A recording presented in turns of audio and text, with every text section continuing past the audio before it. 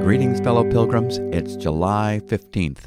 Welcome to our Wilderness Oasis, the one-year Bible tour guide, a podcast in which we set aside time to read through God's holy word and let it do its renewing work in the spirit of our minds, helping us to lay aside our old self, that is, our Adamic inheritance of a life dominated by self-interest, and pick up our inheritance of a new life in Christ, which propels us to become more like Him, more like Jesus. And what a dangerous prayer that is. Lord, make me more like Jesus. So in reading through the Bible, we are not just tourists on the bus, but we are seeking to actively engage with God's story, His perspective, and His counsel through reliance on the perfect work of redemption and the power of the Holy Spirit. We want to advance in the sanctifying process of transformation into Christ-likeness. My name is David MacAdam, and this is episode 196 for this year. We are making progress in both the Old and New Testaments. Today we find ourselves in familiar territory in the book of 1 Chronicles, as we have already observed these events from another viewpoint in our previous reading of the book of 2 Samuel. We take on new territory, however, in the New Testament, the clear exposition written by the Apostle Paul of what God did to provide justification, sanctification, and glorification in the person of Jesus Christ. And this work of salvation is available to all who come to Christ in penitent faith. So let's step out and take in what God wants to show us in His Word, starting with the Old Testament reading in 1 Chronicles chapter 19. 1 Chronicles chapter 19, the Ammonites disgrace David's men. Beginning with verse 1. Now after this, Nahash, the king of the Ammonites, died, and his son reigned in his place. And David said, I will deal kindly with Hanun the son of Nahash, for his father dealt kindly with me. So David sent messengers to console him concerning his father. And David's servants came to the land of the Ammonites to Hanun to console him. But the princes of the Ammonites said to Hanun, Do you think because David has sent comforters to you that he is honoring your father? Have not his servants come to you to search and to overthrow and to spy out the land? So Hanun took David's servants and shaved them and cut off their garments in the middle at the hips and sent them away, and they departed. When David was told concerning the men, he sent messengers to meet them, for the men were greatly ashamed. And the king said, Remain at Jericho until your beards have grown, and then returned. When the Ammonites saw that they had become a stench to David, Hanun and the Ammonites sent 1,000 talents of silver to hire chariots and horsemen from Mesopotamia, from Aram-Maacah, and from Zobah. They hired 32,000 chariots, and the king of Maacah with his army, who came and encamped before Medeba. And the Ammonites were mustered from their cities and came to battle. When David heard of it, he sent Joab and all the army of the mighty men. And the Ammonites came out and drew up in battle array at the entrance of the city. And the kings who had come were by themselves in the open country. When Joab saw that the battle was set against him, both in front and in the rear, he chose some of the best men of Israel and arrayed them against the Syrians. The rest of his men he put in the charge of Abishai his brother, and they were arrayed against the Ammonites. And he said, If the Syrians are too strong for me, then you shall help me. But if the Ammonites are too strong for you, then I will help you. Be strong, and let us use our strength for our people and for the cities of our God, and may the Lord do what seems good to him. So Joab and the people who were with him drew near before the Syrians for battle, and they fled before him.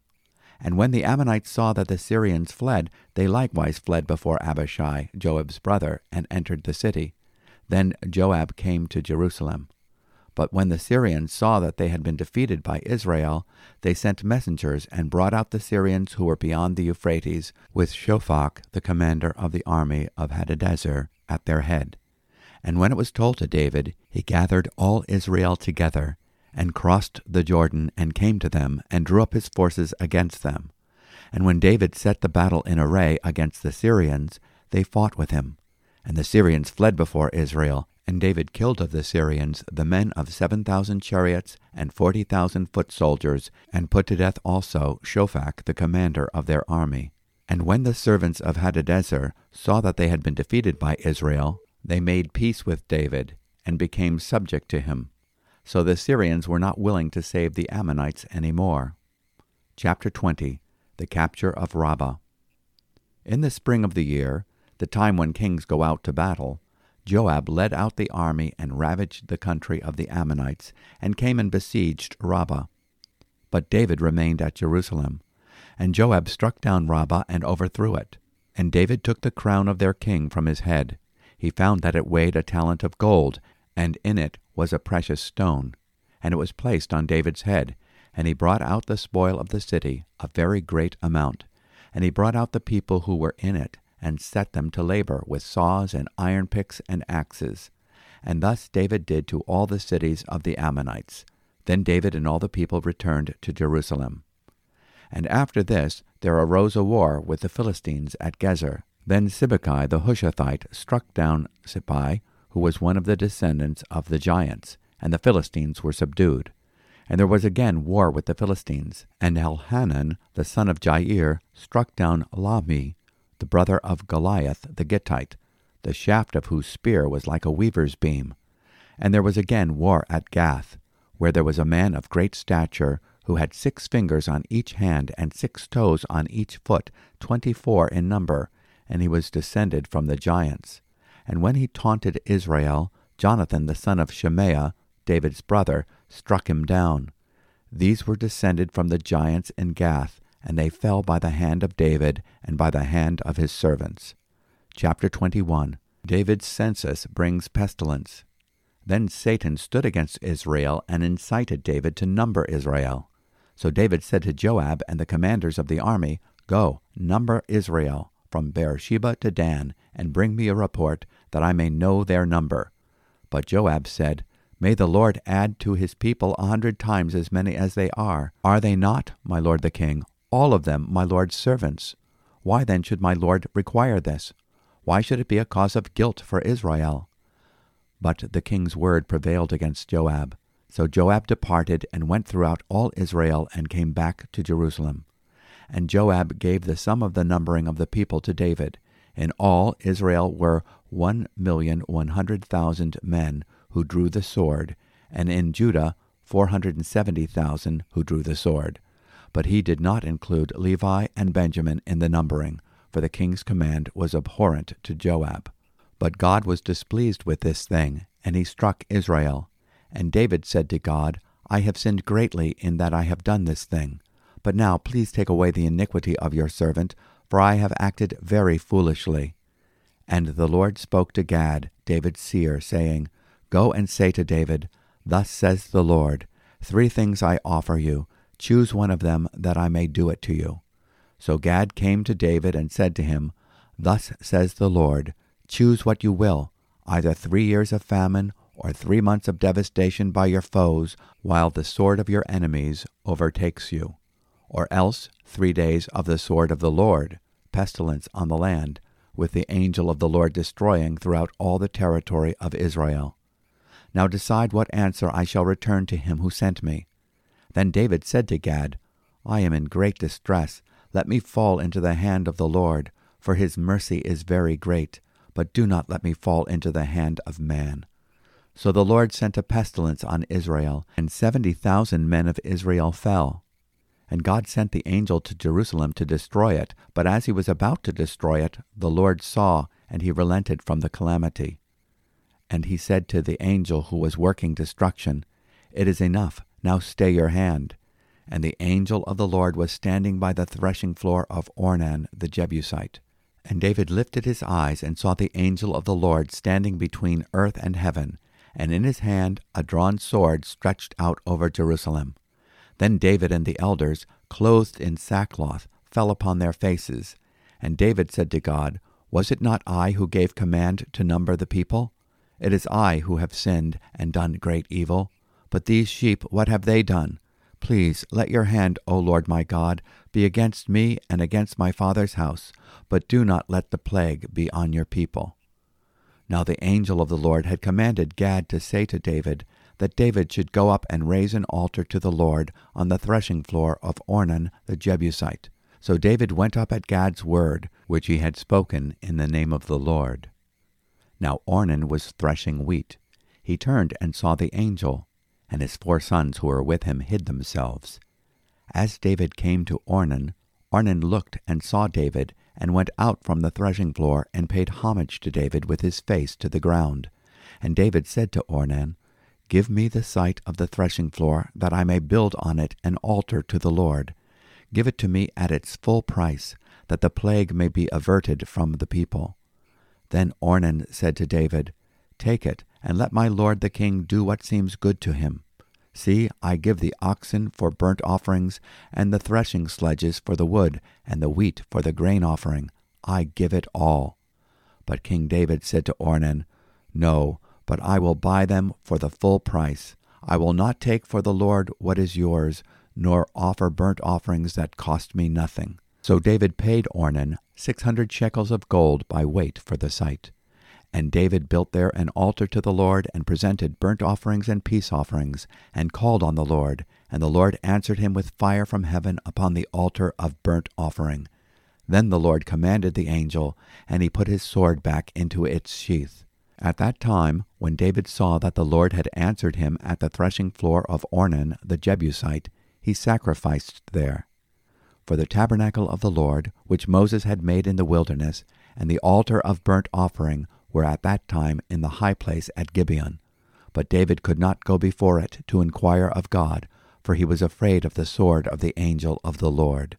And this concludes today's portion of our reading from the Old Testament, from the book of 1 Chronicles. Now let's step back and take in what we have just read, recapping and reflecting upon its pertinence to our lives today. We are revisiting incidents that we read about previously in 2 Samuel chapter 10, verses 1 through 19, in 2 Samuel chapter 12, verses 26 through 31, and 2 Samuel chapter 24. The writer of Chronicles emphasizes the positive details in David's story. This is because the writer is looking forward to the fulfillment of the Davidic covenant. A king is coming who, like David, will be motivated by kindness. Did you see David's intent to deal kindly with Hanun in 1 Chronicles chapter 19, verse 2? This future son of David, this future coming king, will be honored as King of Kings, gaining the allegiance and the crowns of other monarchs in 1 Chronicles chapter 20, verse 2. In the New Testament, we see how Jesus of Nazareth fulfills this expectation. In Revelation chapter 19, verse 11, we read, "And I saw heaven opened, and behold, a white horse, and he who sat on it is called Faithful and True, and in righteousness he judges and wages war. His eyes are a flame of fire, and on his head are many diadems," or crowns in the King James Version and the NIV, New International Version. "And he has a name written on him, which no one knows except himself. He is clothed with a robe dipped in blood, and his name is called the Word of God." Nothing is mentioned in this chronicler's account of David's tragic sins of adultery, murder, and the deceitful cover-up following his illicit relationship with Bathsheba, Uriah's wife. All we read about the incident in Chronicles is found in the sentence, "But David remained in Jerusalem." 1 Chronicles chapter 20, verse 1. The insertion of the full story as recorded in 2 Samuel would not have served the writer's purpose, which is to look back on David's reign and see the qualities that would be reflected to a greater degree by the promised greater David, the son of David, the Messiah, the Christ. In one sense, David's story reminds us that God does take our tragic history of sin in Adam and rewrites it in Christ, so our sins and iniquities he remembers no more. David describes the blessedness of a man to whom God credits righteousness apart from works. "Blessed are those whose lawless deeds have been forgiven and whose sins have been covered. Blessed is the man whose sin the Lord will not take into account." Romans chapter 4, verses 6 through 8. However, we know that in the history of Israel, there were grave consequences in David's life because of his sin. He felt these personally, as did his family and the nation. Another of David's sins that also had national repercussions is recorded in both 2 Samuel chapter 24 and 1 Chronicles chapter 20. It is when David, motivated by pride, decides to take a census to number his great kingdom of Israel. There were times that God ordered that a census be taken for purposes that he made known, in Numbers chapter 1, verses 1 through 3, and chapters 26, verses 1 to 2. But God did not order this one. In 1 Chronicles, we get important information that is not recorded in 2 Samuel. It is Satan that inspired this census. 1 Chronicles chapter 21, verse 1, Then Satan stood up against Israel and moved David to number Israel. 2 Samuel chapter 24 lets us know that God permitted Satan to do this to accomplish what he had in mind. How does Satan influence the thoughts of men and women? Satan cannot read our minds, but he can read our behavior. He recognizes what captures our attention, what motivates our speech, and what influences our decisions. He and his demonic forces can somehow insert thoughts into our own thought stream. He knows what buttons to push that would cause emotional reactions that would distort our hearing and short-circuit our understanding. He blinds the minds of those who believe not. He and his forces of darkness can speak in our tone of voice using the first-person pronoun and get us to think that we are thinking what are actually his thoughts or his lies. He makes us think that we are the author of every thought in our mind's subvocalization. The tempter knows how to get us to swallow specifically chosen lures and baits that he uses to reel us in for his catch. He knows he has a great gullible ally in our flesh. We are told to submit to God and resist the devil in James chapter 4, verse 7. An important means of resisting Satan is to discern what is influencing our current thinking. Satan's core sin is pride. Isaiah chapter 14, verses 13 to 14, Ezekiel chapter 28, verse 17. He knows how to dupe us into schemes that will jack up our ego. This is what he did with David. David's victories and successes were all due to the Lord being with him, in 1 Samuel chapter 18, verse 14. Rather than boasting in the Lord, Satan knew David could easily be swayed to boast in the number of his people instead. Some trust in chariots, some in horses, but where are those who trust in the Lord? Reading through the Bible, we have learned that God is not dependent upon numbers. He looks upon the heart. He does a lot with the humble, the dependent, and the few. G. Campbell Morgan writes, quote, A decrease in membership is not always a calamity.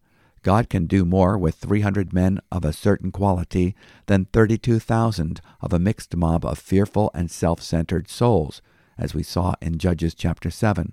When we are moved in this sense to number the people, we may rest assured that the impulse is divine or satanic, and we may determine which by the motive. If the motive is service, it is God. If the motive is pride, it is satanic. If we are walking after the flesh rather than the Spirit, the enemy of our souls can move our thoughts and feelings in ways that suit him.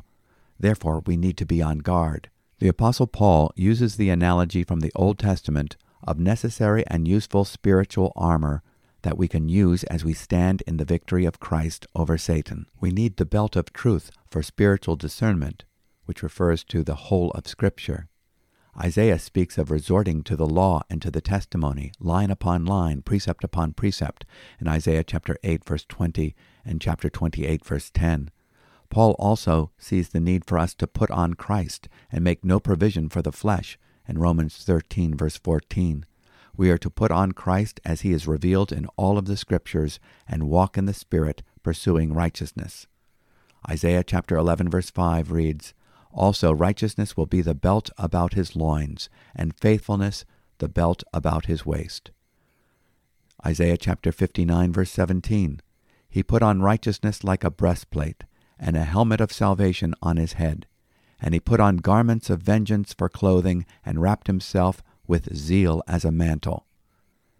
King David got into trouble when he did not have the mindset to be actively engaged in doing what would bring glory to God and benefit to others. Satan's thoughts and the wayward thoughts of the flesh are like fiery darts that would seek to penetrate and destroy our souls. We intercept them and extinguish them with the shield of faith.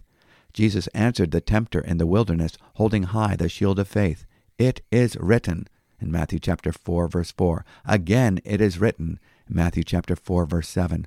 Be gone, Satan, for it is written, Matthew chapter 4, verse 10. Put on the full armor of God so that you will be able to stand firm against the schemes of the devil, Ephesians chapter 6, verse 11. King David gave in to the devil's schemes. His actions were influenced by satanically induced pride. His commander Joab warned him that he would be bringing guilt upon Israel in chapter 21, verse 3. The results were catastrophic. This command was evil in the sight of God, so he punished Israel. Chapter 21, verse 7. David does repent and says those important words to God, I have sinned. 1 Chronicles 21, verse 8. The Lord said to the prophet Gad that he was giving David 3 options for chastisement: 3 years of famine, 3 months of being swept away by his enemies, or 3 days subject to the sword of the Lord, days of plague in the land. David's preference is to be dealt with by the Lord directly, rather than being ravaged by famine or enemy troops. You may remember the story from 2 Samuel. The Lord sent a devastating plague that killed 70,000 men. The Lord calls the angel of the Lord, who is standing on the threshing floor of Araunah, here called Ornan, to withdraw his hand. He asks that an altar be built to stop the plague. This is the same place where the angel of the Lord stayed Abraham's hand when he was about to offer up Isaac. This is also the place where Jesus would be crucified 1,000 years later. David, after repenting of his sin, offers his life and that of his household as a substitute for the people of Jerusalem, who are now facing potential decimation. David said to God, Is it not I who commanded to count the people? Indeed, I am the one who has sinned and done very wickedly. But these sheep, what have they done? O Lord my God, please let your hand be against me and my father's household, but not against your people, that they should be plagued. 1 Chronicles chapter 21, verses 17 and 18. This reminds us of when Moses offered his life as a substitute to take the punishment due to fall upon his people. Exodus chapter 32, verse 32. But now, if you will, forgive their sin, and if not, please blot me out from your book, which you have written. In both the cases of Moses and David, the Lord refused their offers to be sin-bearing substitutes. Why? Because they themselves were sinners, sorely in need of a sinless substitute. It was not until Jesus arrives that God would grant the request for substitution. 2 Corinthians chapter 5, verse 21. He made him who knew no sin to be sin on our behalf, so that we might become the righteousness of God in him.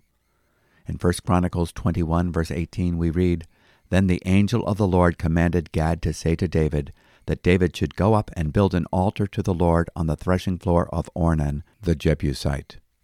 The Lord was picking the site for the temple. This is where the Son of God would reverse the curse and defeat Satan. When David offers to purchase the threshing floor for the full price so he can build an altar in obedience to the Lord, Araunah, or as he is referred to here in the book of 1 Chronicles, Ornan, offers it to David for free. But King David said to Ornan, No, but I will surely buy it for the full price, for I will not take what is yours for the Lord, or offer a burnt offering which costs me nothing. 1 Chronicles 21, verse 24. It is a prophetic statement foreshadowing the expected Son of David who would pay the full price for our salvation. It would cost him everything. Now let's move on to our next stop, which is the New Testament reading from the book of Romans, chapter 2, verse 25, through to chapter 3, verse 8. For circumcision indeed is of value if you obey the law, but if you break the law, your circumcision becomes uncircumcision. So, if a man who is uncircumcised keeps the precepts of the law, will not his uncircumcision be regarded as circumcision? Then he who is physically uncircumcised but keeps the law will condemn you who have the written code and circumcision but break the law. For no one is a Jew who is merely one outwardly, nor is circumcision outward and physical. But a Jew is one inwardly, and circumcision is a matter of the heart, by the Spirit, not by the letter. His praise is not from man, but from God.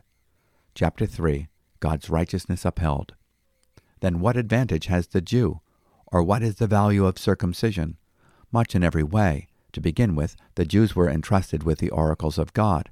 What if some were unfaithful? Does their faithlessness nullify the faithfulness of God? By no means. Let God be true, though every one were a liar, as it is written, that you may be justified in your words and prevail when you are judged. But if our unrighteousness serves to show the righteousness of God, what shall we say? That God is unrighteous to inflict wrath on us? I speak in a human way. By no means, for then how could God judge the world? But if through my lie God's truth abounds to his glory, why am I still being condemned as a sinner? And why not do evil that good may come? As some people slanderously charge us with saying, their condemnation is just. And this concludes today's portion from the New Testament, Paul's letter to the Romans. Paul gives an honest assessment of the advantages that have been given to the Jewish people. They have the Scriptures, in Romans chapter 3, verse 2. They were entrusted with the very words of God, in Exodus chapters 19 and 20, in Deuteronomy chapter 4, verse 8. They were God's chosen covenant people. They were the race through whom the Messiah would come to bring salvation, in Isaiah chapter 11, verses 1 through 10, and Matthew chapter 1, verses 1 through 17. They have a history of God's dealing with them, in which God was proved to be faithful. This should build their faith. But Paul is making the case that apart from faith, they have no righteousness of their own. Neither do the Gentiles. Their privileges did not make them better than others. In fact, they made them more responsible. And so we move on to our next stop on our Bible tour, the Bible songbook, the book of Psalms, Psalm 11, verses 1 through 7. The Lord is in his holy temple. To the choirmaster, a psalm of David. Psalm 11. In the Lord I take refuge. How can you say to my soul, flee like a bird to your mountain? For behold, the wicked bend the bow. They have fitted their arrow to the string, to shoot in the dark at the upright in heart. If the foundations are destroyed, what can the righteous do? The Lord is in his holy temple. The Lord's throne is in heaven. His eyes see. His eyelids test the children of man. The Lord tests the righteous, but his soul hates the wicked and the one who loves violence. Let him rain coals on the wicked. Fire and sulfur and a scorching wind shall be the portion of their cup. For the Lord is righteous, he loves righteous deeds. The upright shall behold his face. The psalmist is surrounded by people who are afraid of enemy attacks. They want to quit. They want to flee. David speaks back to his fearful associates, saying, In the Lord I take refuge. How can you say to my soul, flee as a bird to your mountain? Psalm 11, verse 1. Have you ever felt like quitting or running away when the going gets tough? Take refuge in the Lord. I think of our own nation when I read verse 3. If the foundations are destroyed, what can the righteous do? We desire to live righteously and have our children and communities live righteously.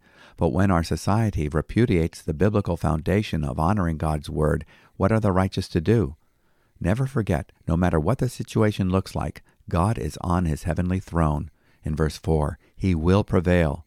The Lord gives careful attention to deal with those who are in relationship with him, in which they are trusting him to be and do all that he has declared in his word. He tests the righteous. For the Lord is righteous. He loves righteousness. The upright will behold his face. Verse 7. And now we go to the Bible's treasure chest of wisdom, the book of Proverbs, Proverbs chapter 19, verses 10 through 12. It is not fitting for a fool to live in luxury, much less for a slave to rule over princes.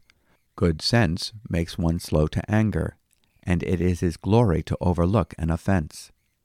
A king's wrath is like the growling of a lion, but his favor is like dew on the grass.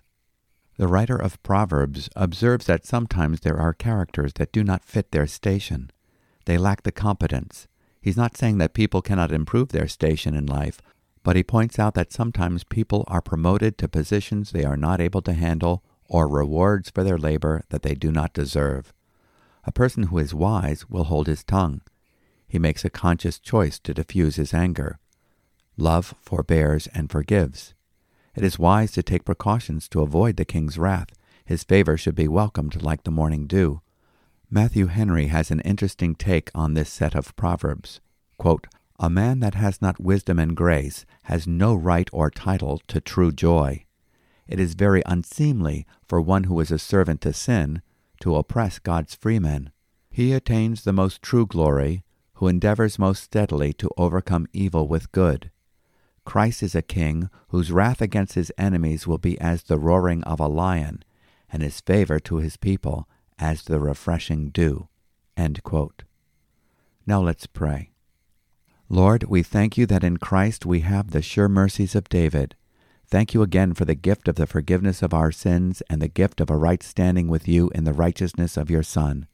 You have made him to be for us the perfect solution to the problem of our sin, our wisdom, righteousness, sanctification, and redemption. Keep us from ever boasting in anything other than your glory and grace. We are blessed with all that is freely given to us in and through Christ Jesus our Lord. Amen. Well, that wraps up today's readings from the One Year Bible, and we look forward to continuing tomorrow. Again, if you have any questions or comments, we love to hear from you. You can write us at podcast@newlife.org or leave comments wherever you receive your podcasts. And if you would like a written copy of our commentary on each day's reading, you can subscribe to an email at newlife.org. So this is Pastor David MacAdam of New Life Community Church in Concord, Massachusetts, saying goodbye and God bless you, and may you in every way be enriched in him who is our Lord and Savior. Shalom.